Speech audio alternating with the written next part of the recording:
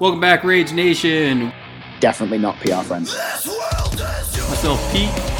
He needs to stop, fucking getting cute with his pick. John the Mountain Man Stokes. You're not putting them on my models, motherfucker. Chris the Non-Tech Asian. Put the tape measure up and get some widgets. You really frustrated me. You walked away and you came back and your scalpel had been thrown across the room. I'm just here so I don't get fined. I will share with you my one rage quit story. That I'm a robot and I don't have a soul or personality. This is going to be a really great opportunity for everybody to see how you effed up. All right, welcome back, Rage Nation. We got another episode for you today. We got Pete here again, and we got Chris and Dixon. And whenever we have Chris and Dixon, we're, of course, going to be talking some Malifaux. So hopefully you guys are doing okay, buckled up, because I tell you what, I think the Rage Quit Wire has been rubbing off on the Malifaux community, guys. I think that there has been a rumbling in the underworld of Malifaux, and these spoders are pissing people off. So I hope you guys are ready to talk about it. Absolutely. Well, and it's funny because what we're actually going to be talking about is we're looking at Nexus and the Cadmus keyword. So the reason I wanted to talk about this was because I think I was on a weird place on Facebook, and there was just a post there that had 160 responses about this. And I was like, all right, so this needs to be talked about. And there was a lot of salt there. So of course we're going to talk about it. But before we get there, if you are always feeling salty, make sure that you guys are supporting us. You can do that by looking at our YouTube channel. We actually have a new battle report coming out this month where it's going to be definitely a shootout between Apex and whatever Seamus is, Red Chapel. And also posted a video up. We got some boxes and a book from Weird. They sent us some cool product to review. It's the Wanderlust box from the Explorer Society. We have the Rank and File, which is the Guild Guard box. And then we also got Through the Breach, the new book from Nightmares, which is all cool fluff and how to play with Neverborn nonsense. So if you want to win that, check out the video we posted on the Rage Quit Wire YouTube channel. It'll tell you how you can enter to win. I'm going to pick that on Thursday, so make sure that you put a comment in before Thursday because I'm going to draw and see who wins each box or the book. So just want to shout that out. If you want to support us directly, make sure that you guys check us out on Patreon at patreon.com/RageQuitWire. So with all that out of the way, Nexus is something that I've been hearing a lot of people bitching about. And generally, fluff-wise, this is kind of an interesting, different crew that you wouldn't expect to see in Malifaux because it's kind of like this weird spider, kind of like hiding and kind of listening and gathering information in the Malifaux world. So it's kind of very interesting. Looking at it, with everything going on with Nexus, there's a lot of salt. So I don't know if you guys want to kind of get us started off with, okay, what does this crew do? And that'll probably lead us into why people are getting so pissed off about it. So much damage mitigation, man. Oh, my God. So much damage mitigation. I guess you could call it that. I mean, you're still taking all the damage, and you guys are referring to the We Are Legion rule on the cards where basically they have the ability to, if you take damage, you can go ahead and siphon one of those off to a friendly model within 4, a friendly Cadmus model within 4. So that's what you guys are talking about with all the damage mitigation, so on, right? Absolutely. Yep. Chris, what did you not like most about that? Because we played a game and we got a feel for how this crew works. So what did you not like about that kind of We Are Legion mechanic? I did not like the fact that you could do 2 irreducible damage if you put multiple parasite tokens on. That's just sick. It's just stupid. And whenever I damage you with even multiple blasts, you can just siphon out 1 point of damage to my models that you already have parasite tokens on. I mean, it just seems silly.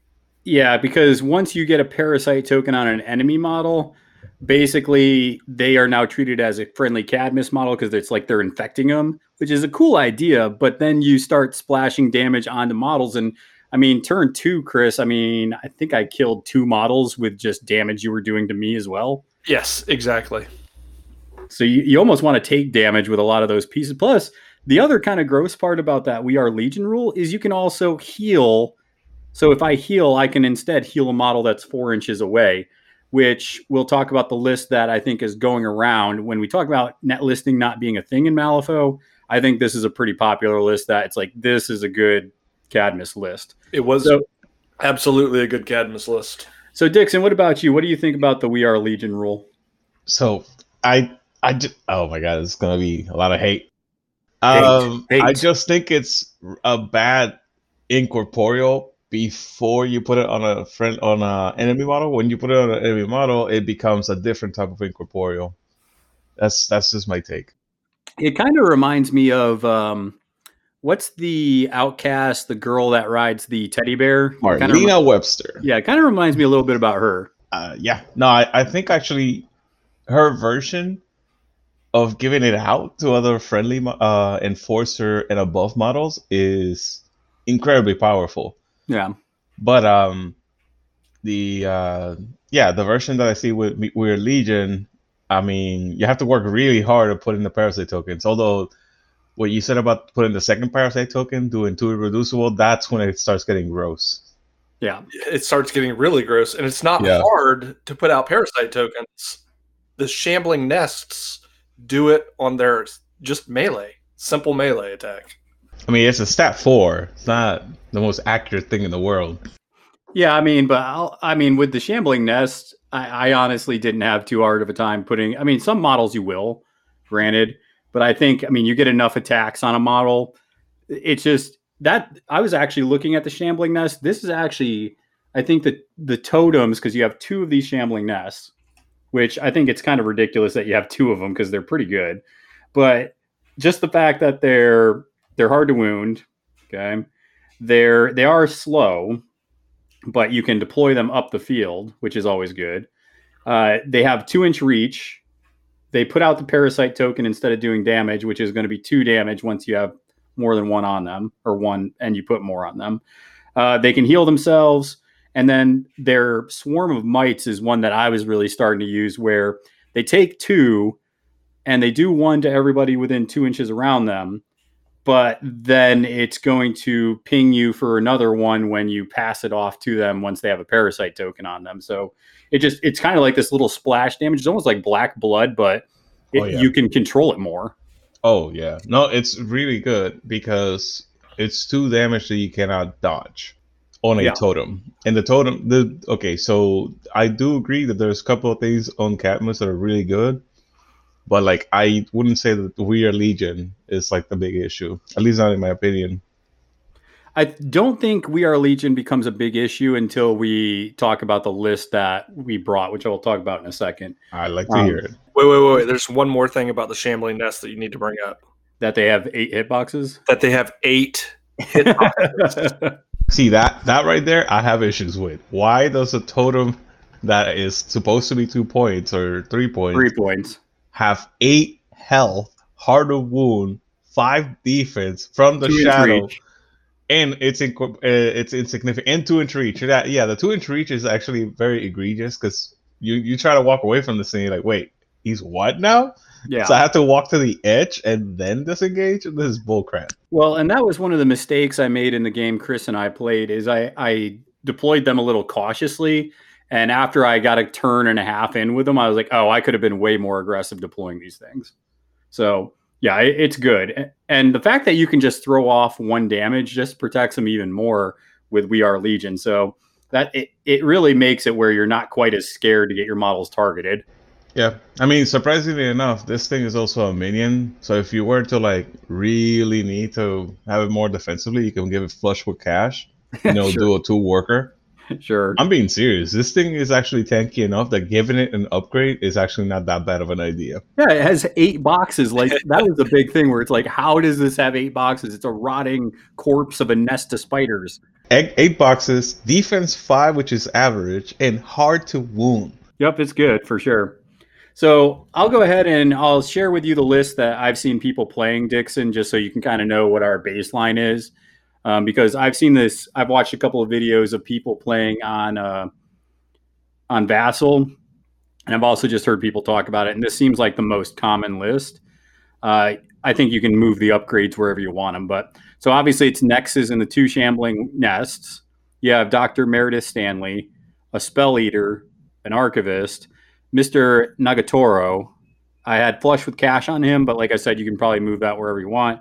The Intrepid Emissary with flush with cash. Once again, you can move that wherever you want. So that's the baseline, right? And which, I mean, that's a pretty solid list. The Intrepid Emissary is not a joke. That's a beast of a model. He's really hard to kill if you don't have any willpower attacks. Yeah, and so the thing that really kind of makes it tough is the Intrepid Emissary has this aura of courage. So this is kind of what I was saying with the healing from this and also the healing from, I think it's Meredith as well.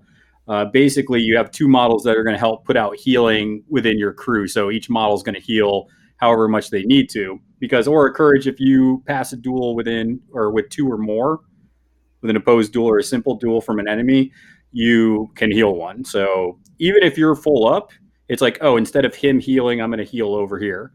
Same thing with Meredith. With her, you start within 3 inches of her. I think it's 3. 3 inches, they can heal one. So it's just, it lets you heal so much damage that you're taking throughout the turn. Those are the two models that I think really make the We Are Legion rule just kind of ridiculous. Kind of ridiculous. That would make anybody ridiculous, to be honest. Well, yeah, but you have two models that are letting you heal 2 hit points, essentially, per activation if it goes off. I mean, if I really needed the extra healing in the faction, there's the Seeker models. There's a couple of them that actually heal too. Yeah. You don't even need it, though. You don't even need it with this list. You have Meredith and the Intrepid Emissary. That's plenty of healing. No, I agree. I'm just saying, like, I could take Meredith and any other keyword too if I really needed the healing. That's my point. Is like this is not a Cadmus problem only. The real problems of Cadmus is a combination of a whole bunch of things. Like, they have way too much defensive stuff on the weaker models that you're supposed to kill, so you don't get parasite tokens on. Okay. So I would agree with the defensive stuff, but I think the other problem is just the sheer amount of points or stones that you're getting advantage of per turn. Yeah. So if you haven't seen Nexus played, she's a pseudo damage kind of dealer condition. She can switch out condition, so condition doesn't really do a whole lot to this crew either.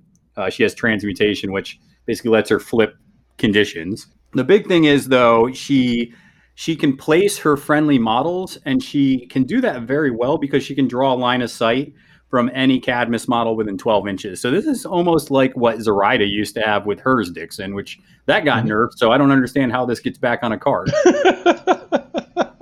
You know? Yes. It's like, if you nerf something, why print it on the card again? It doesn't make sense. Tell me that. Like, I tell this to my child. I told this to my students when I was a teacher. It's like, if you messed up once, why are you doing it again? Yeah, it's like you should have like a note or something saying, "Don't do this," and then just have a list of things.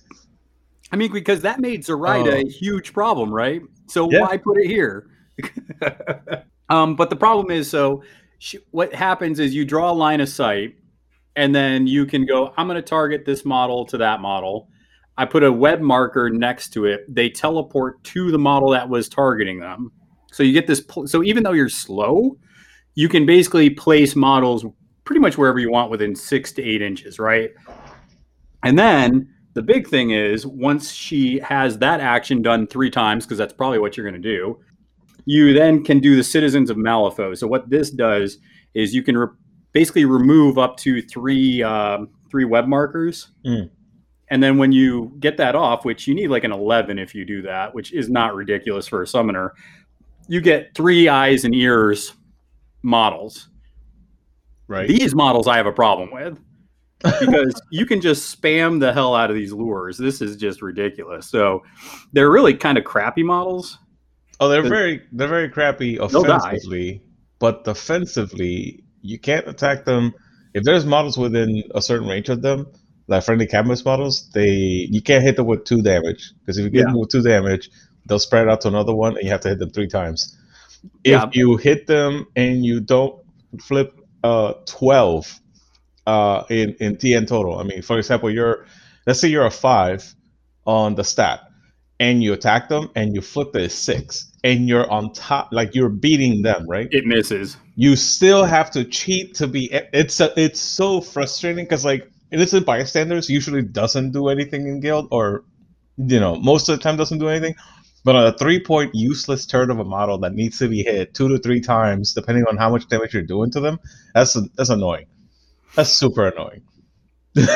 Well, I also have a problem with all the lures because, I mean, you have 3 of these come out turn 1, and you essentially have probably 3 to 6 lures that you can do that turn then. Yep. It's only stat 4, Mhm. but that's just spamming and then bringing your opponent to, your web to kill them. Yeah, I mean, they're not offensively. It's not impressive at all. Like, you're like 0 range, They're annoying. 4 stats, everything. You're like, all right, fine, but I have to kill you. And then you try to kill one, and you're like, wait, that did weak damage. Do it again. Like, even when you try to focus, you still have to cheat a moderate or a severe. Yeah, You and kill they're a 3-point insignificant model. too. They're insignificant too, so it doesn't even matter. Exactly. That's what the only things that I have like points for Nexus being too strong would be that. We're like, okay, the lower end models need to be easier to kill than they are right now. Like I don't feel bad about the Berserker Husk being the way that it is right now. That to me he's fine. But like the eyes and ears and the shambling nest, they need to be looked at. They are way too hard to kill for their point cost. Well, what about Flush with Cash?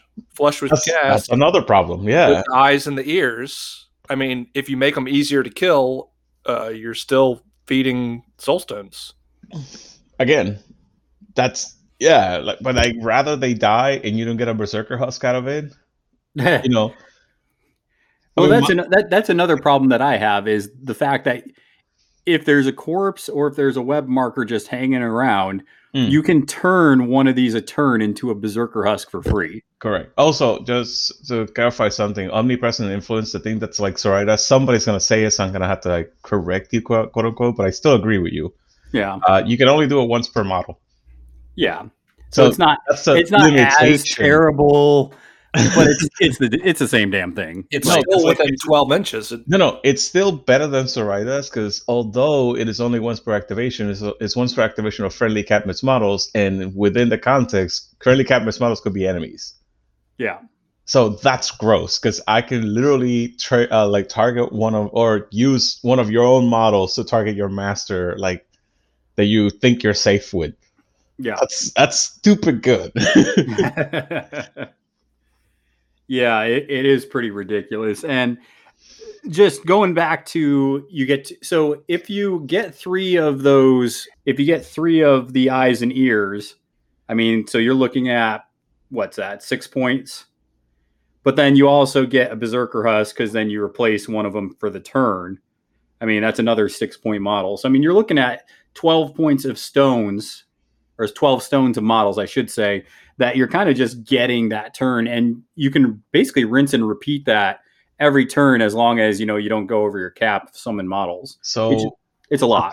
Something gross that I've seen with Nexus, unfortunately, is you can have a model that's dropped, like activate, let's say Meredith Stanley or something like that, right? Or not Meredith Stanley, somebody else. You can activate somebody, drop a scheme, then have Nexus activate, drop another scheme on the opposite end of that, and then go, I'm going to make a web from that friendly Catmas model within 2 inches of me, and now I'm going to do Citizens of Malifaux, and with an 8, you summon 3 eyes and ears. Yeah. With an 8. Why? Not even a suit. You just like 8. I got 3 now. Go.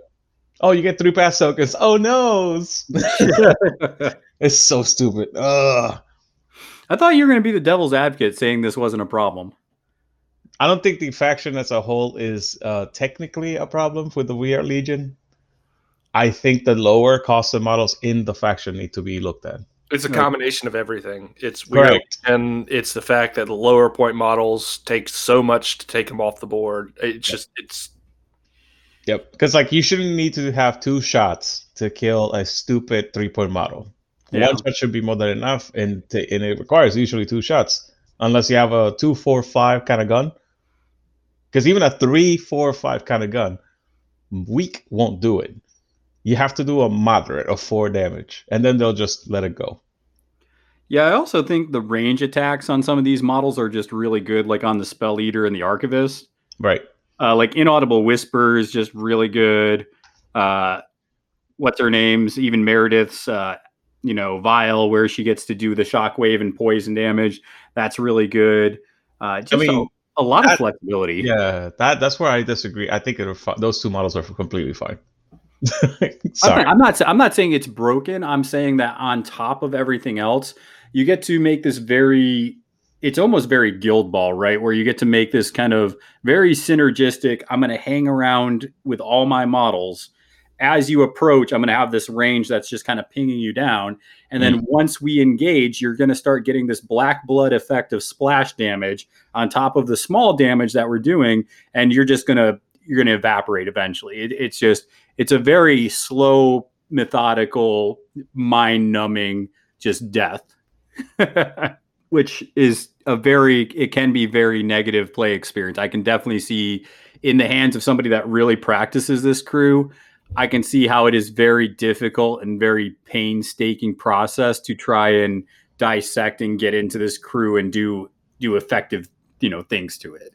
Yeah, I think it's too centralized and slow to do every mission, like everybody keeps saying. Another thing that I disagree, like the only thing that I agree really is the lower cost models are too hard to kill for some reason.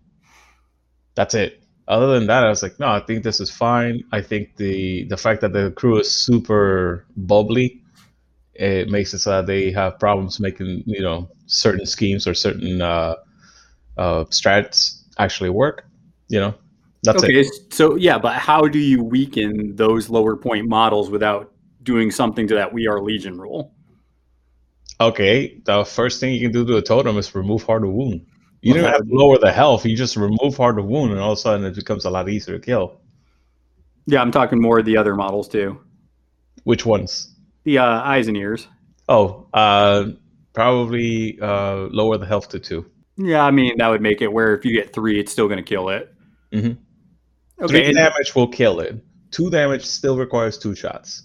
And Dixon, do you want to talk real quick? Because apparently there's been some people in the community kind of playing the We Are Legion rule a little wrong. Do you want to say how people say they've been playing it and how the correct way to play that rule is? Yeah, I've heard I had to ask a group of friends of mine. I'm like, am I playing this wrong? Because I've been playing this. You just siphon 1 life per damage, and they're like, well, that's how it's supposed to be. Like, this is beta players, like people that played in the beta, and like they told me it's like, this is what's supposed to be. Okay, cool. But I have seen games where people, and I don't say anything because I'm not entirely sure. They play it so that you hit them once. Say you hit somebody for 4 damage. And there's like 4 friendly models around them, so they just spread the 1 damage on each one of those other 4 models. That would be disgusting. That is, yeah. And I was like, if this is how people think this is how you play it, that I can understand. Yeah, I'd be so mad if I played somebody and I found out that wasn't the way it was played. I'd be like, asterisk, that game doesn't count. That game doesn't count. It's still broken if you play it correctly, but it would be even. Oh God, no! Absolutely not. I still stand by what I said. Before you put a parasite token on an enemy model, I think it's just shit incorporeal. That's fair. Yeah. I mean, you're right. You're fair. You can be wrong. That's cool. Prove it mathematically. Okay, listen. We all know this is not a mathematical podcast. I know. We go off of feelings here, we don't care about math. Math and science. Okay. I just feel bad for the Night Silk Creeper. He's such a good model, and he does create webs, but the Archivist is so much better for the exact same point because it's no problem. Yeah, so that's kind of the crazy thing here is you're giving 3 pass tokens, but the Archivist sets that off, because you get a initiative flip +2. Yeah. So you're really only giving them 1 pass or 1 to the initiative flip, which is really good. He's a high risk, high reward model. If your opponent can kill him, then he loses a significant chunk of his army. But it's really hard to kill. I left that bitch in the back, man. Yeah. Yeah, he did. He did. Absolutely. Yeah, because there's so much concentrated into that one model that if you lose him, you pretty much lose the game in certain aspects. Dude, what do you think about his Inaudible Whisper with the, you got to discard a tome or you get to draw a card. I think it's great card draw. I mean, you can hit an Eyes and Ears if you really wanted to and spread out the damage and draw a card. Dude, well, I think what I hear people complaining about, and I did this once in our game, where I basically hit my own model, and I was like, I'm not going to discard a card, draw a card. That's exactly my point. It felt good. Yeah, it's incredible. Like, I think this model is actually incredibly good. I think because he's an enforcer, he's just the right amount of like defensive stuff and strong stuff. Because if you get into him, he's dead. Exactly. If you get into him, he doesn't have too much of a defensive bubble to be able to die other than siphon. What about the 2 shielding he gets per turn? What about it? I'm just asking. I'm like, do you think that 8 boxes with 2 shielding, is that a problem, or are you okay with that for 8? In this case, it is. To your first 2 hits on him are going to be a -2 damage. Mm-hmm. So that's what the problem is. So I'm okay with it because I honestly think that he's, as an enforcer, I think enforcers should be better than even henchmen of the same cost because they have no use of soulstones. The only enforcers that I wouldn't say that they have to be better than henchmen are the Arcanist ones because they have access to soulstones. So they still should be better, but not that much better. Mm-hmm. Yeah, that's just my belief. So I look at the Archivist and I was like, yeah, he's fine. I mean, I think he's good. I mean, he's one of the better enforcers that I've seen in a while. Like usually I look at enforcers and I'm like, okay, I mean, they're okay. This is good. Oh yeah. And I'm super stoked to use him. Oh hell yeah. No, he's so good that I see him in so many other lists. That may mean that he's a problem if I see him in so many other lists out of keyword. But he's just, I don't know. I like him. I think if there's a crew, like if there's a reveal and you see that the crew has, if the crew has a weak willpower problem, I think you can just bring him and just do damage and just draw cards just from the weak willpower that you're going to be going against. So that's pretty good. Mm-hmm. He's good. And his fluff's kind of funny because he's apparently just creeping in like the bottom of like libraries and archives, and people don't even know he's there. It's kind of a creepy background with him too. That's hilarious. But I would personally, I would like to use him in Jet's Crew, the Seekers, because you can inaudible whisper on like say Mikhail or somebody else with armor, and then heal them. It triggers everything in the world, and you get to draw 2 cards. Oh, it's so good. So and that's something that we'll kind of keep talking about as we're going through this. So, I mean, people are saying this is a problem, but I've also heard people say that, Ivan and the Seekers are even a bigger problem. Yeah, I'm in the Seeker camp. Out of the 3 crews, I think Seekers are better than the other 2. And I know people that the person is like, nah, Ivan is the big monster they have to be afraid of because he has no minuses and he only has like pluses everywhere. But the majority of the internet are talking about Cadmus, so I figured if anybody's going to get nerfed, it's going to be them because they have the biggest vocal majority. Well, I will say that out of kind of everything that was going down, I will say just mass like blast damage, that seemed to definitely be doing the most work, especially with Riva, because I mean, once Chris had it set up, he basically was doing whatever that ability is, Chris, that lets you just kind of like, okay, everybody within 2 take, this test, and everybody within 2 they take that test. And you did that like 5 times one turn. Yeah, it's the Unquiet Dead. Yeah, it was pretty good. That's been my answer so far when I played against them. Win or lose, blast damage and AoE damage seems to be like the biggest weakness of the Cadmus models have. Absolutely. Yeah, because you have to... you don't have to, but obviously that's how you're going to win as a Cadmus player is staying in your formations and your bubbles. And if you have blast damage and you're just raining hellfire down on them, it's better than obviously if you were playing Plague, because I mean, if you play against blast and you're playing Plague, Hamlin's just going to evaporate. But at least with the Cadmus, you get to spread out the damage where you're not going to die to that instantaneously. So that was definitely something where I was like, this sucks, but it's still getting spread out where I'm mitigating it and healing some of it. So it wasn't as big of a problem as obviously Plague has with it. Mm-hmm. I mean, there's a lot of other weaknesses. Like they hate lure, they hate obey, they hate guns. There's a lot of things that if you hit them from range, they are very weak against. But there's a lot of strategies that also revolve being around the middle. And Yeah. if they set up in the middle, then even those crews are going to be hurting. Yeah. Yeah. Well, yeah, because then they can even lure people in themselves and start taking apart those important pieces. So it does become, I think, I think it depends on the matchup. I think you're right there. But I also think it is almost more on the Cadmus player. Like if you're a really good Cadmus player, I think that you're just going to be in a really good spot there. I think when you play against Cadmus, it comes down to, is the Cadmus player going to mess up? Okay, this is going to be easier if they do. If they stay disciplined and kind of tight and making the right decisions and spreading the damage out in the correct spots, I think that's going to be very difficult to kind of approach and deal with that crew. Right. And I think the thing that opened my eyes, I actually saw where the guy from Texas, Andre, who plays like pretty much a lot of Nekima, right? Yeah. I mean, he played again. I don't know where the guy was. He sounded like he was from Eastern Europe or somewhere like that. But if you tell me the name, I can tell you from where. I think it was Plag, or it was like Plaag. Gotcha.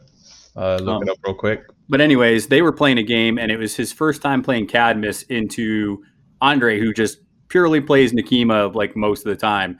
And the Cadmus player won 6-0. So I was like, Plag is from Russia. Okay. Yeah. So close. I don't want to insult him, but Russia then. No. Don't want to get people's nationality wrong. But that's the thing. It's like that was a really good player with a seasoned crew that they're good with, and they kind of got, beat down with this crew. So I think that was something where I was like, okay, there's something to be said here. There's something going on, whether it's totally busted or just new and different. It's like we got to figure out where this is in between, right? So I think my biggest problem, and Chris and I both talked about this, and you can tell us what you think about it, Dixon, is playing. So me playing Cadmus and Chris playing against it probably have some different thoughts on this. But me, I was sitting here moving damage around, and I had to spend so much time just thinking, okay, where did I already put damage down? Okay, where did I already heal? Okay, who already activated? Am I within 4? Where am I putting this damage? And the whole damage spreading thing, it slowed the game down, so it was annoying. Yep. And it hurt my brain just trying to put this stupid puzzle together where I was appropriately putting damage in the right spot. I don't know, Chris, what did you think seeing it all? I completely agree with that statement. It was a 4+ hour game. I mean, it. Oh my God. Yeah.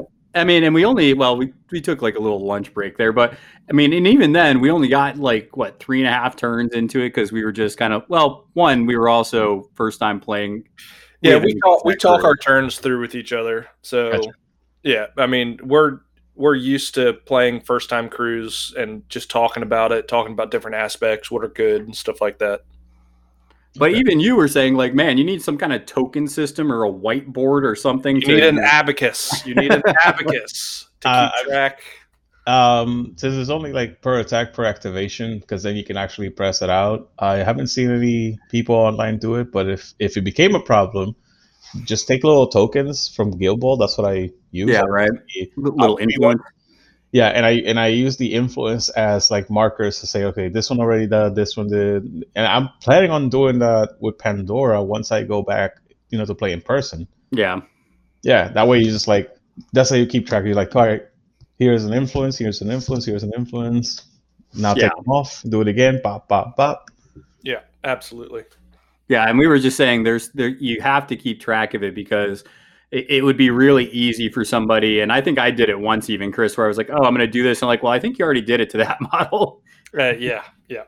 Yeah, I can definitely see something like, what's her face from the puppets? Hinamatsu. Hinamatsu does the potential of attacking you 6 to 8 times because she can get fast, and she can get onslaught, and she has flurry. So if she were to attack a Cadmus model, technically speaking, depending on who the model is, he could get hit 8 times, and you have to literally spread it out to 8 times. Well, the confusing part was Riva and the Unquiet Dead. I mean, I know we just talked about this, but let's go back to that. It's important. This is important. I was hitting 4 to 5 models every single time I used that action, and I had masks in my hand, so I was doubling up every single time. I was, like Pete said, I got five of those attack or actions off. My God, Well- Reva, you such a monster. Well, and not only that though, but each time I did one of those simple duels, because I think the and it the had stuff from the interest emissary, right there. so I had to be like, oh, did I win that duel by 2? Okay, now I heal and I can throw this over there. So it made that activation for Reva took so long to like just go through, because it was like, okay, and I did this by 2, so now I'm going to heal. Let's see here. And the problem is I didn't have the cards printed off, so I'm sitting there scrolling on my phone, and that was annoying. I was just, it was to the point where we actually called it, because I'm like, Chris, I know you're going to activate and do that again. I don't want to. No. After hearing the why, that makes more sense. Like, I've never been in a position where Reva makes like 4 or 5 of my models trigger. Exactly. And there were so many things triggering off of each other. I was just kind of done with it, where I'm just like, it's like, I'm not going to die horribly from this. I'm still going to be standing and competitive in the game. I just don't want to. It's like, I don't want it anymore. I'm done with it. I see what it does. Let's move on. I know exactly how to go into Cadmus now. I mean, it's fine. I would think that my next game would go a lot better, but... Well, I don't know, because we even agreed that I deployed kind of poorly on that. That's the problem. Like, you get somebody who's strong with it and knows where they want things to be. I think that it can cause more problems. Oh, it can absolutely cause more problems. But yeah, like Dixon said, I'll run Seamus into it. I'll do a bunch of lures, or I'll do Reva again. Reva was actually a pretty good drop into Cadmus because of all her AoE capabilities. Yeah, Dixon, I was going to ask, do you know if does Explorers Society have marker removal? I don't know if they have a lot of it. They have a crap load. They have an upgrade actually that allows them to remove markers. Let me double check something real quick. It's something treasure map. Let's see. Don't tell me treasure map. Remove target. 1 second. Within 1 inch of it, remove target marker. It's a quick action. They can remove any marker within 1 inch of somebody for a quick action. So you can double walk to somewhere and then remove it. Yep. Yeah, and that's what I was telling Chris. It's like, I didn't make the adjustment because when I ever first play a crew, I don't try to specialize any. I just, let's try the base list. Nice. But going into it, if I saw Reva, I know there's going to be those pyre markers, and I'm like, okay, we need to bring some marker removal, and that would have made the game a lot better. Yeah. Not for Chris. Pyre markers everywhere. I don't know though, because I had a ton of pyre markers out, and I could have put a lot more out. I was just choosing not to bring back corpse candles. Well, yeah, I mean, but I think there was a couple of key spots that removing, 2 around would have been a big deal. It's possible. Yeah. I mean, that's what I'm saying. Anything you can do to mitigate and help placement, because obviously you can push them and move them around. But the fact is, then you're using actions to position them as opposed to me just being there. That's the difference. Absolutely. Dear God, I just realized why Chris is upset. I was like, why is this upset? Pyre markers can be removed normally, right? And I look at it and I was like, oh no, I forgot about that. Pyre markers cannot be removed normally. They cannot. Oh, that's so good. I swear I'm not defending Cadmus as much as no, you're good. Cadmus was nasty going into Cadmus. I didn't have a lot of fun. It was I mean, I feel like I said, in Cadmus, I feel for the Night Silk Creeper because I don't think I'll ever see it on the table. I don't know why. I think he's a great model, and I hardly ever hear about it, if at all. There's too many other good models. Yeah. The Spell Eater gets picked all the time. Oh, absolutely. All the time. Yeah. The Spell Eater and the Archivist are they're good models. They are fantastic. Yeah. Granted, if you were to touch the Archivist, because he is a model that people keep talking about. I love him as he is because I think he's a very unique model. I don't know I don't know what to touch. His health, make him health 7 or 6, what would you do? Take out ill omens? No, you can't take out ill omens because that's one of the main fundamental parts of Who why he is? why people are bringing him. Mm-hmm. I would probably do something with the shielding. Arcane shielding? Yeah. Just take it off or make it +1? Well, I mean, he's good. He's a really good 8-point model. I mean, he should honestly be about 10 points, 10 stones. That's why I said about the health. We wanted to drop it to 6 or 7 and keep everything else normal. But it's a strong faction, but I know your argument is it's not broken. Like there's, like I think Yes. you're kind of more of the camp that there's even in Explorer Society, there's stronger crews. yeah, I'm of the mind that Seeker is stronger. So why do you think Seeker is worse off than Cadmus? Because it gets too much from they are low risk, high reward, and I hate factions that are like that or things that are like that. And like I said, you can bring things like the Archivist for 1 extra soulstone, start hitting things, draw cards, and because you're hitting them, you're helping them. Because when they activate, they heal and they trigger everything in their keyword. Do it again. It's very problematic. Also, they're a very small crew usually. So they already come with pass tokens, and then he has ill omens. And there's a couple of things that I just think that Seeker does better. Mikhail being an unkillable god-slaying monster that if he's engaged with you with his 2-inch reach, you pretty much can't escape him. You have to go for him. It's a lot. Also, every time you heal, you take damage. Well, not every time, but like the first time every activation that a model is healed, you can have them take damage. Yeah, like regeneration gets effed. Juggernaut gets destroyed. Just stuff like that. Like they look cool. I'm just looking at them, and I'm kind of looking at some of these auras that they have. And I haven't played with them or against them, so I can't speak a lot to them. But they definitely look like it is I'm just going to almost like outlast you, right? They're just going to hang around and just kind of pick you apart as they just kind of remain, right? They can teleport, they move fast, they heal. You don't actually have a say sometimes when you try to heal. So I personally think the Seeker being able to like affect you without you being able to interact with them, period, is bigger. Whereas Cadmus at least gives you chances. It's like, do you want a Parasite token? No. Are you sure? So looking at these kind of crews in the Explorer Society, do you guys think Explorer Society is then the best faction in the game at the moment? It's the new hotness. Okay, besides being new. I don't think they're the best. I think that the best is still Wrestlers, but that's just my opinion. Okay, so are they towards the top though, or are they towards the bottom? Like how strong? I think they're second. Okay, so you think behind Rezzers? Yes. Okay.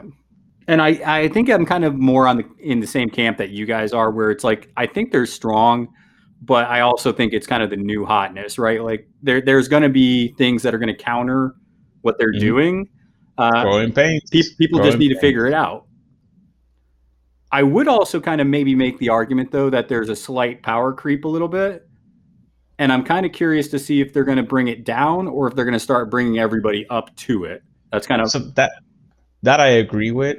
I am both impressed and concerned because there's a couple of facts. I would say that Guild definitely needs it, and Neverborn and Bio to a smaller extent needs it, of like a rebalancing, because there's a few models that don't really make sense.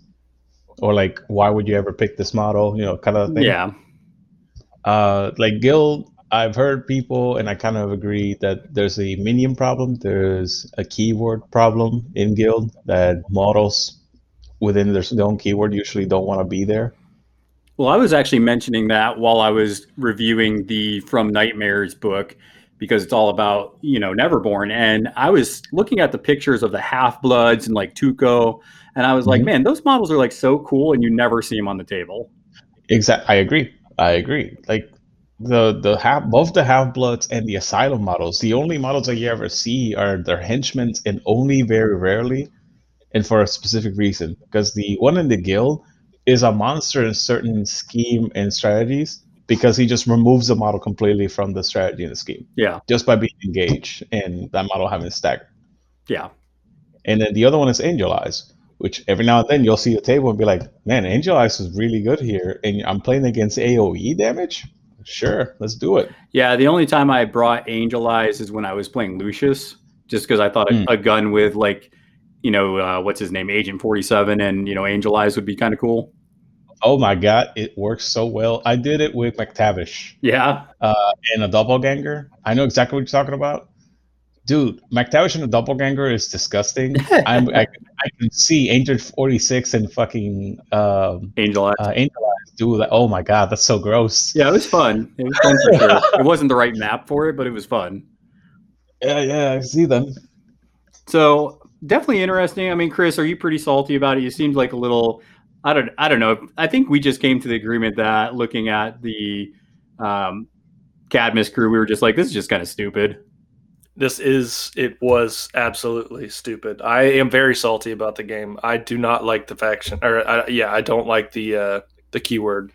To me, it almost just it doesn't seem it's in its right spot, right? Like, if I was going to say this is Malifaux, this weird kind of Tyranid kind of vibe of a crew just doesn't seem to fit in Malifaux to me. I get the background of, Titania kind of, used them and then hid them away, and now they're coming back out. It's like, I get how they wrote it in. It just kind of seems silly to me. It doesn't seem like it fits in the world. I don't know if you guys get that vibe. I actually like the aesthetic appearance of Cadmus. I really do. I mean, the spiders and the creepy crawlies. I like it. Yeah, I think it fits in the game. I think it's just one of those playstyles that's frustrating. I like Hamelin, but the best Hamelin tricks with the rats is very frowned upon in a lot of the community because it takes so flipping long. Yeah. And it takes me like 15 to 20 minutes to resolve a Hamelin activation sometimes, depending on how many rats are around me. And that's not fun. It's funny you say that, Dixon, because I think if I'm playing against Cadmus, I think the way I would play that game is I would try to play maybe a crew like Zip or Lucius or something like that. And be like, I'm going to score as many points early because I don't think this game is going to go long. Right? You're absolutely correct. That's actually my first thought too. I was like, all right, I need to score points now because there's not going to be a turn 4. There's going to be turn 3 or bust. Yeah, I think those matches against Cadmus, it's going to be 3, maybe 4 if the Cadmus player knows what they're doing. Yeah. In a real life tournament setting, I think that's the truth. Yeah, absolutely. I'll get behind that statement. And if I think it's they have been games finished inside I think it was like 2.5 hours time that you get for the World Cup thing on Vassal. Yeah. And it's still like a frustrating, grueling experiment. Yeah. It's like, all right, I move very, very fast. Go. Well, the game I saw, the Vassal game that I saw, I think it was played in about 2:45 maybe. And it was because both players played Vassal a lot and they did move quickly. So it was very obvious. Yeah. Andre plays fast as hell in Plague. I haven't actually played against him in a long time, but I can see him also be a very fast player. Yeah. Yeah, so that wasn't surprising. But I think, like, if I'm going to go to a local tournament, I would expect that player playing Cadmus to not play that fast. Nope. 2 turns in. I'm going to give it 2 turns in. Not 3 or 4. This game is going to end with like a 4-2 score. Yeah, you have 1 turn to score. That's going to be it in a tournament setting with Cadmus. And to be even more honest here, I absolutely hate that. I absolutely hate games that don't go to the completion, because ultimately one of those players played 45-minute turns effectively. Yeah. Like, I activate my model. I take 15 minutes to like do X, Y, and Z and blah, blah, blah, blah. It's not fun for either player because you feel the pressure if it's you. Well, that reminds me of that Guild Ball tournament we played where Chris was playing a guy. Oh no, Jeremy! And we didn't have the death clock on, so because we didn't have timers. And man, Chris got robbed of so much time. It was not good. I maybe played about 10 minutes of that. Probably more like 5 minutes. I hated that so much. When they introduced clocks into Guild Ball, I was so happy. It was like, all right, click, go, let's go. What do you think, guys, about introducing a death clock to Malifaux? That's exactly what I'm a huge fan of War Machine Hordes. Like, bring that I clock was in. a huge fan of War Machine and Hordes. Was. There you go, was. No, but Dixon, what would you think about a death clock being in Malifaux? For competitive play, I'm always for clocks because I personally it made it so that my discipline on the game was actually better, faster, and cleaner. Yep. You just go into the table ready, and you just try not to take more than 2 minutes thinking, and then start acting. Yeah. And if you start doing that more and more for competitive Malifaux specifically, I get it. But what would you make the clock act to be? Because sometimes you can't pass the clock to your opponent if it's for a flip or something. What do you mean if it's for a flip? For example, do you pass it back when he's thinking about whether or not he's going to use his focus? Would you pass it back and forth in flips? Well, I mean, I think it. I get that, right? Well, I mean, it's just like in Guild Ball. I mean, if I was like, okay, I'm going to attack you, and you're like, okay, wait a second. It's like, okay, clock's on you. Okay, are you going to counterattack? Right. See that, but like we have to define it because it was easy in Guild Ball because in Guild Ball you're the attacker. He doesn't have to do anything. Yeah. But in Malifaux there's opposed duels. Yeah. And that's where I have an issue with. I have an issue with because in Malifaux there's points that both you and the player are actually playing together. Yeah. Yeah. When you're defending or attacking, whenever you're resolving an ability that's opposed, yeah. Yeah, but there's still a clear line of who's got the ball in the situation of Malifaux. I mean, if it's your opponent's thinking about something, switch the clock over. All right. I mean, I can see that being kind of sneaky, but I feel you.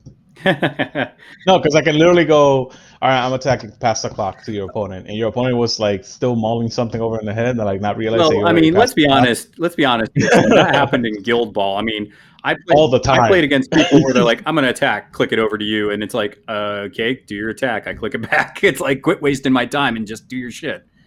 Right? I hated that. It was like, all right, it's almost passive. It's like super want. aggressive when they slap it back over to you.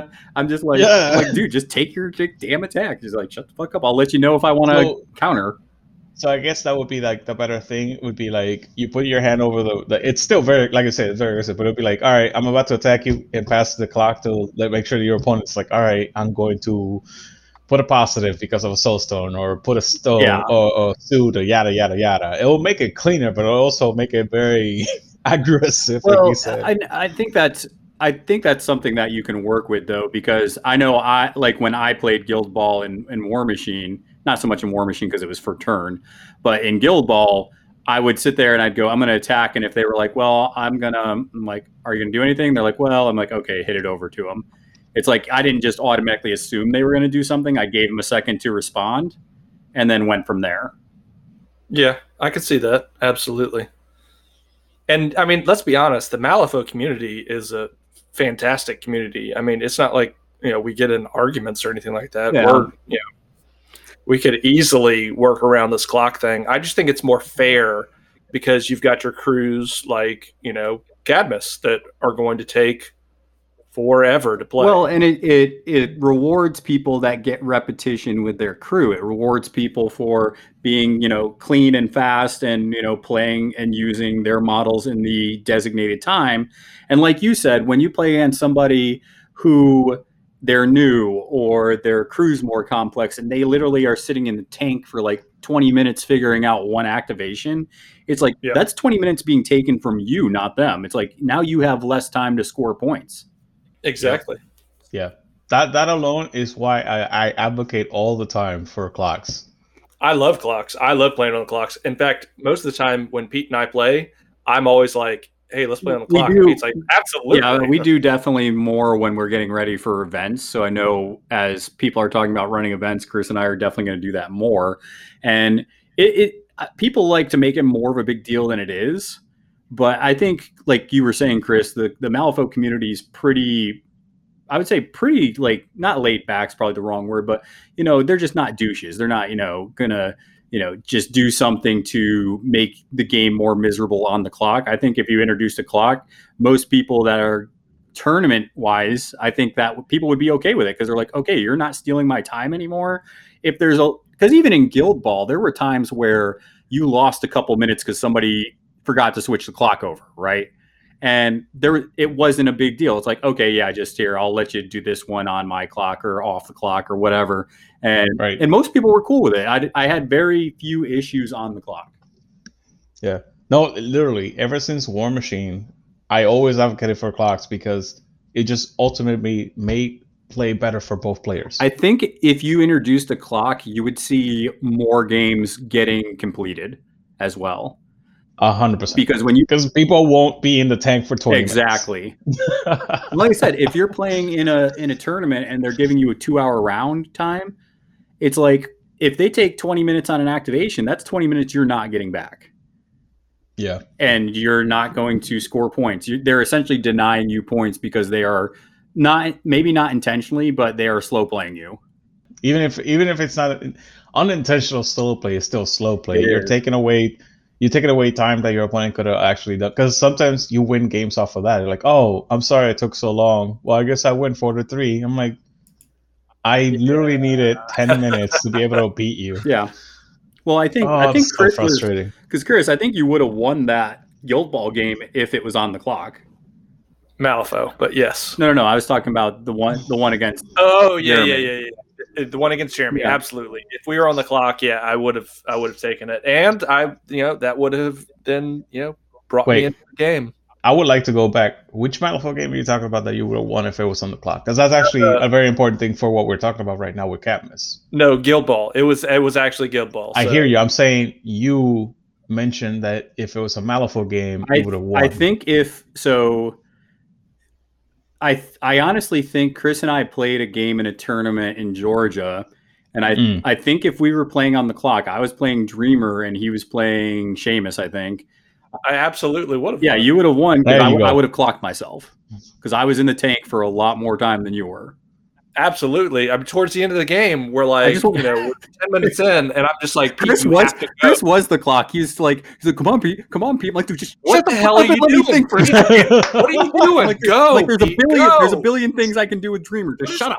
Just shut up. Pete? So we transitioned to clock talk, and I actually love this because it's very important for the game, I think. That being said, in the Cadmus player, how long do you think it would have lasted? I think if you have a clock, I don't think, unless you are a superb Cadmus player, I don't think you can. One more thing that I wanted to add, what would be the timers? Like what would happen if you actually get this death clock? Do you want it to be like War Machine where you just die? Or do you want to do it like in Guild Ball where you just start scoring points until your opponent, ends an activation? I think you start scoring points, absolutely. Or there's a third door. You can make it so that your opponent loses points. Whoever is on the death clock starts losing points. Ooh, that'd be good. Yeah, you see, like there's multiple ways you can actually see this. You either lose the game and you score whatever you scored, you start giving points to your opponent, or you start losing points. Which one would it be? Because they hated the death clock. It was very frustrating. What did they not like about the death clock? So Pete, to recap, because I know that we lost a little bit of recording. Sure. Chris, you were saying, I asked you the question, Chris, how do you feel losing the death clock be? You lose, you start giving your opponent points per activation, or you start losing points per activation? Yeah, what happens when the death clock hits 0? Correct. So what was your answer, Chris? I could get behind either a gain of points or a loss of points. But I do not like losing the game. I don't like that shtick in War Machine Hordes. It's a negative play experience for me, just because, what if you're playing a Cadmus list and it just takes a little bit longer per turn, and now I've lost, 2+ hours of my life. No, you gotta work around. You gotta gain points or lose points. Yep, I I was on both ends when I was playing War Machine, and both times it felt terrible. Either I win or I lose by the clock. It was just like, ugh, I'm sorry, bud. Like, this even when they were beating my butt, like it was just like, oh my god. I liked it when Guild Ball switched to the point per activation. Right. So that's system. That's where we're at now, Pete. Do you prefer you start gaining points or whoever Deathclock himself start losing points? You see? So the differential matters. I mean, can you at that? So I wouldn't want to lose points. So I don't like that option. I would like it either to be the game's done, let's tally the points, which I'm not a huge fan of. I'm more of, okay, you want to do, X activation, you're going to give your opponent a point. Gotcha. And then if they get to 8 points, then we just call the game there. So it gives you a couple activations to do something, but you're still giving up victory points. So I'm gonna get this back to like Cadmus. I think if we actually were to introduce clocks, things like Cadmus, Hamelin, and stuff like that would take a huge hit in competitive play. I mean, are they in competitive play right now anyways? Cadmus is, but I don't know about Hamelin. No, Hamelin isn't, but there's other ones that would have that problem. Like, I can see that with Karai, too, because there's a couple of players that I can see trying to summon stuff, not realizing what it is, being in the tank for 10 minutes, then summoning one thing. Happens all the time. Get your reps in. Get your reps in. Yeah, if it's summoners, I constantly see summoner players literally be in the tank for like 10 minutes trying to figure out what do they summon. Yeah, that's what I'm saying. It's like, yes, summoners are powerful. If you want to play them in a tournament, get better with them so you don't clock yourself. Right. And I'm for that. I think that actually would actually help against the whole Cadmus thing. There are some players that I would argue you shouldn't play a summoner. It's like you play too long and it makes the game miserable. Yes. It's like when we play Magic the Gathering, right? We play EDH, and it's like, if you're gonna win the game, win the game. Don't let me, don't keep me playing a game for like 2 hours. It's like, win it now. Dude, like, my biggest issue with summoners isn't even the summons. My biggest issue with summoners is exactly having the player be in the tank for like 10 minutes. That's literally the only gripe that I have with summoners. Because I play many games against summoners, and their summons did impact the game, but not to a level that would make me quit the game. Does that make sense? Yeah. And that is exactly what happened in the game Chris and I played, where it's like, we could have played it out, but honestly, besides hanging out with Chris, I wasn't having fun because I'm like, okay, this is taking too long to play. Yeah. And then resolving Chris's attacks into me is taking too long to play. And I'm like, it's not fun. Yeah. I mean, when you said that Riva was triggering 4 to 5 different, I was like, oh my lord. Never mind. It was 4 to 5 models per trigger. Yeah, it was nice. It was good. Yeah, that's it was good, but just resolving it was just annoying. Like, just resolving any action was annoying with playing Cadmus. So your experience was slightly different than mine. Like, I played Pandora, I played Titania, and that's it. I don't have a problem with Pandora. Yeah. To me, it was more bookkeeping than even Pandora. Right, and I played so far. I think it was I played 5 games and I've lost 3, but the way that I played matters, and their willpower is garbage. Except for the Archivist, their willpower is 3 or 5 or 4, depending on who it is. The Archivist and I think Nexus are the only 2 that are like really hard to kill. So I just started dropping bombs from really long range. In fact, my favorite matchup was with Titania, because Titania usually killed them with Life Leech. It's like, all right, get you outside of the 4-inch bubble, hit you really hard, wait for it, you activate, you're dead. Yeah, and I think a lot of this too with Cadmus is just playing against it and figuring out your good attack, right? Yeah. There were some people talking about just diving in and killing Nexus. I don't know if you can do that a lot, right? Just because of how protected and set up the crew is. So I would just say probably just picking off the important pieces like, the Archivist and, Meredith. Those are the pieces you want to try to get a hold of. Sorry, those are the pieces that your opponent is going to keep in the back. Like, yeah. I've only ever killed the Archivist once. And out of the 5 games, I only killed the Archivist once, and that was with Titania. She flew all the way to the back and just slaughtered him. It's just like, die. Yeah, I think there's also something to be said for just also bring it. I think could be pretty good on some of those models. Like you get Tony and just bring some in and just get locked down and beat the crap out of them. Maybe I don't know. I like that a lot because Bring It is +2 their speed, but usually their movement is garbage. That was another thing that Titania was doing great is Emissary was just destroying fools. It's like, all right, you're staggered and you're in severe terrain. You're staggered and you're in severe terrain. It was just like bam, bam, bam, just controlling the board and keeping them at range. Yep, it is a very slow crew. Yep. Super slow. That was another thing. Like they have triggers to make themselves faster, and it was just like, all right, go through all of this severe hazardous terrain. Have fun. Well, by themselves, they're a slow crew, but with Nexus, they become placeable. I mean, it was. Not if they're staggered. Oh, not if they're staggered. You're right. Yep, that's the main problem. Yeah. I mean, again, I was able to play it, and again, I lost most of my games because 3 out of 5 is still bad. But I blame it on my play. Like I played it poorly, and that's why I lost. Yeah. And the problem is, there's a lot of people that are not seeing it that way. So.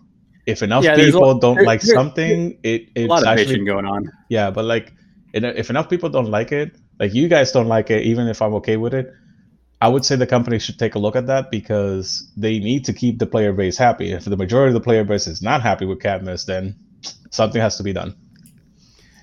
Yeah, I would agree with that. That when you look at players, you want to see, okay, what does the community think about this? Because when it comes down to it, they're the ones consuming your content, right? Exactly. So if there's a very vocal community, like 160 replies in a weird place to a topic that's a big deal. That's not nothing. And it was mostly negative. It was mostly negative, absolutely. Yeah. Like I know the main guy was trying to defend it. Jeffrey was trying to defend it. He was, man, and he's like, listen, just hear me out. And it was almost like, it was almost like a woke crowd coming after him. Like, no, you're wrong. Shut your mouth. You don't get to talk. Oh my god, that's so funny. I kind of felt bad, but at the same time, it's like he knew what he was getting himself into. Oh yeah, he even said, he's like, I might be stirring the pot here, but you guys need to stop being little bitches about this thing. I was like, damn. I mean, that's how I read it. Well, and you want to know what? It's like if we were open and doing open tournaments, which I foresee happening relatively soon. Yeah. It's like this is like anytime there's a powerful crew and you're going to see it, well, you better bring an answer for it. Right. So what's your answer going to be? It's like you can either bitch about it and complain about it, which feels good, or you can solve the problem, be like, here is my answer to this. And it might not be the best, but it's an answer. And the best example I'll give while we wrap this thing up is I was playing Warhammer Fantasy back in the day, probably 7th edition. It was back when demons were super overpowered, right? Yes, I remember that. Yeah, basically, if you brought demons, you guaranteed you were probably having a winning record in that tournament and probably going to win if you were good.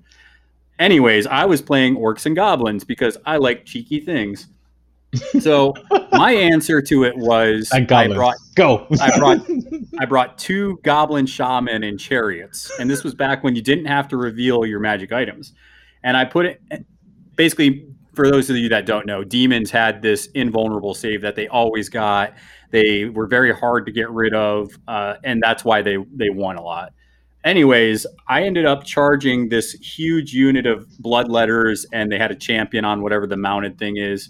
And I just rammed into this thing with 2 chariots, and I got like 14 impact hits off this thing. I rolled really well, and I had an object on one of my shaman that said, "You don't get invulnerable saves."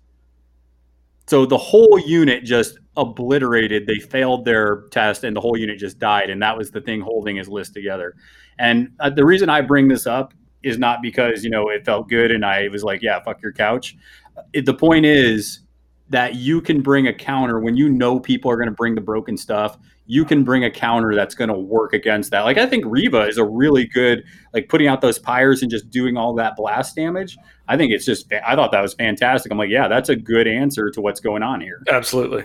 It just took forever and a day to like resolve. Right? Yeah, it just was not fun to play the game, which is something else. And that's why we went into the clock talk, because in reality, a lot of these problems that we are having, we could probably solve with a clock.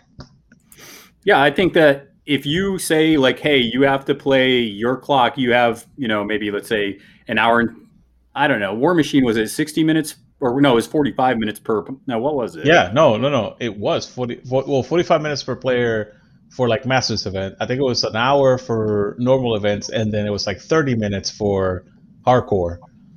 Yeah, and that's what I'm saying. Like, you all of a sudden tell somebody like you have 1 hour and you can use your 1 hour however you want.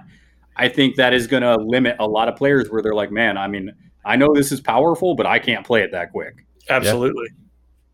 Yeah. And Cadmus falls in that category for a lot of people. Mm-hmm. All right, guys. Well, any parting thoughts, any parting blows, anything else that you guys want to say about Cadmus or the game before we get on up out of here? If you're going to nerf Cadmus, nerf the low-cost models, including the stupid totem. I think the totems are a big problem. Not just include, especially the totems. Like when I kept telling Chris the things that those totems did, he's like, "What the fuck?" It's like that seems good. That was a staple in the game. Why are they 2-inch melee? Why? And they didn't die. They just kind of cluttered up the flank that I had them on. I actually should have put them more towards the center, but that was the first time I played them, so they're good. Like, those totems are good. That seems good. Not 3 points. Those are not 3-point models. Those are not 3-point models. Those are 6+ point models. Yeah. I would have pinned them for being totems. I would have pinned them at 5. Should be 6, but I would have pinned them at 5 because they were totems. I mean, insignificant. Having 8 health, defense 5, and hard wound. Like, those 3 things are a little too much. If you literally remove hard wound, they're a lot more manageable. Because then you can focus and hit them severe, focus, hit them for severe. Remove one of those 3 things and you've got it. Yeah. All right. Well, like I said, don't forget to check out our website, ragequitwire.com. Don't forget to check out our YouTube channel to see if you can win one of these free boxes or this Nephilim Beyond the Breach. Or sorry, not Beyond the Breach, Through the Breach from Nightmares book. Just watch the video, leave a comment. The video will tell you what you need to leave to enter. And yeah, you might get some free stuff. I'm sending them out probably when I get back from my camping trip. Into the Breach? No, it's Through the Breach. Through the Breach? Yep, Through the Breach. Actually, I'm hoping that one of these times when I go camping up with the Nerd Herd, I'm hoping that we can go play this while we're camping because it looks like a fun RPG. I want to thank you guys for coming on. I think there was some good talk in there, especially with the clock. I'm actually hoping more people in the Malifaux community definitely talk about that because I think that's something that could really benefit the game competitively. I hope so. I really do. Yeah. All right. Well, with that being said, make sure that you guys flip cards, flip tables, and we will see y'all next time. Take care. Goodbye. Peace.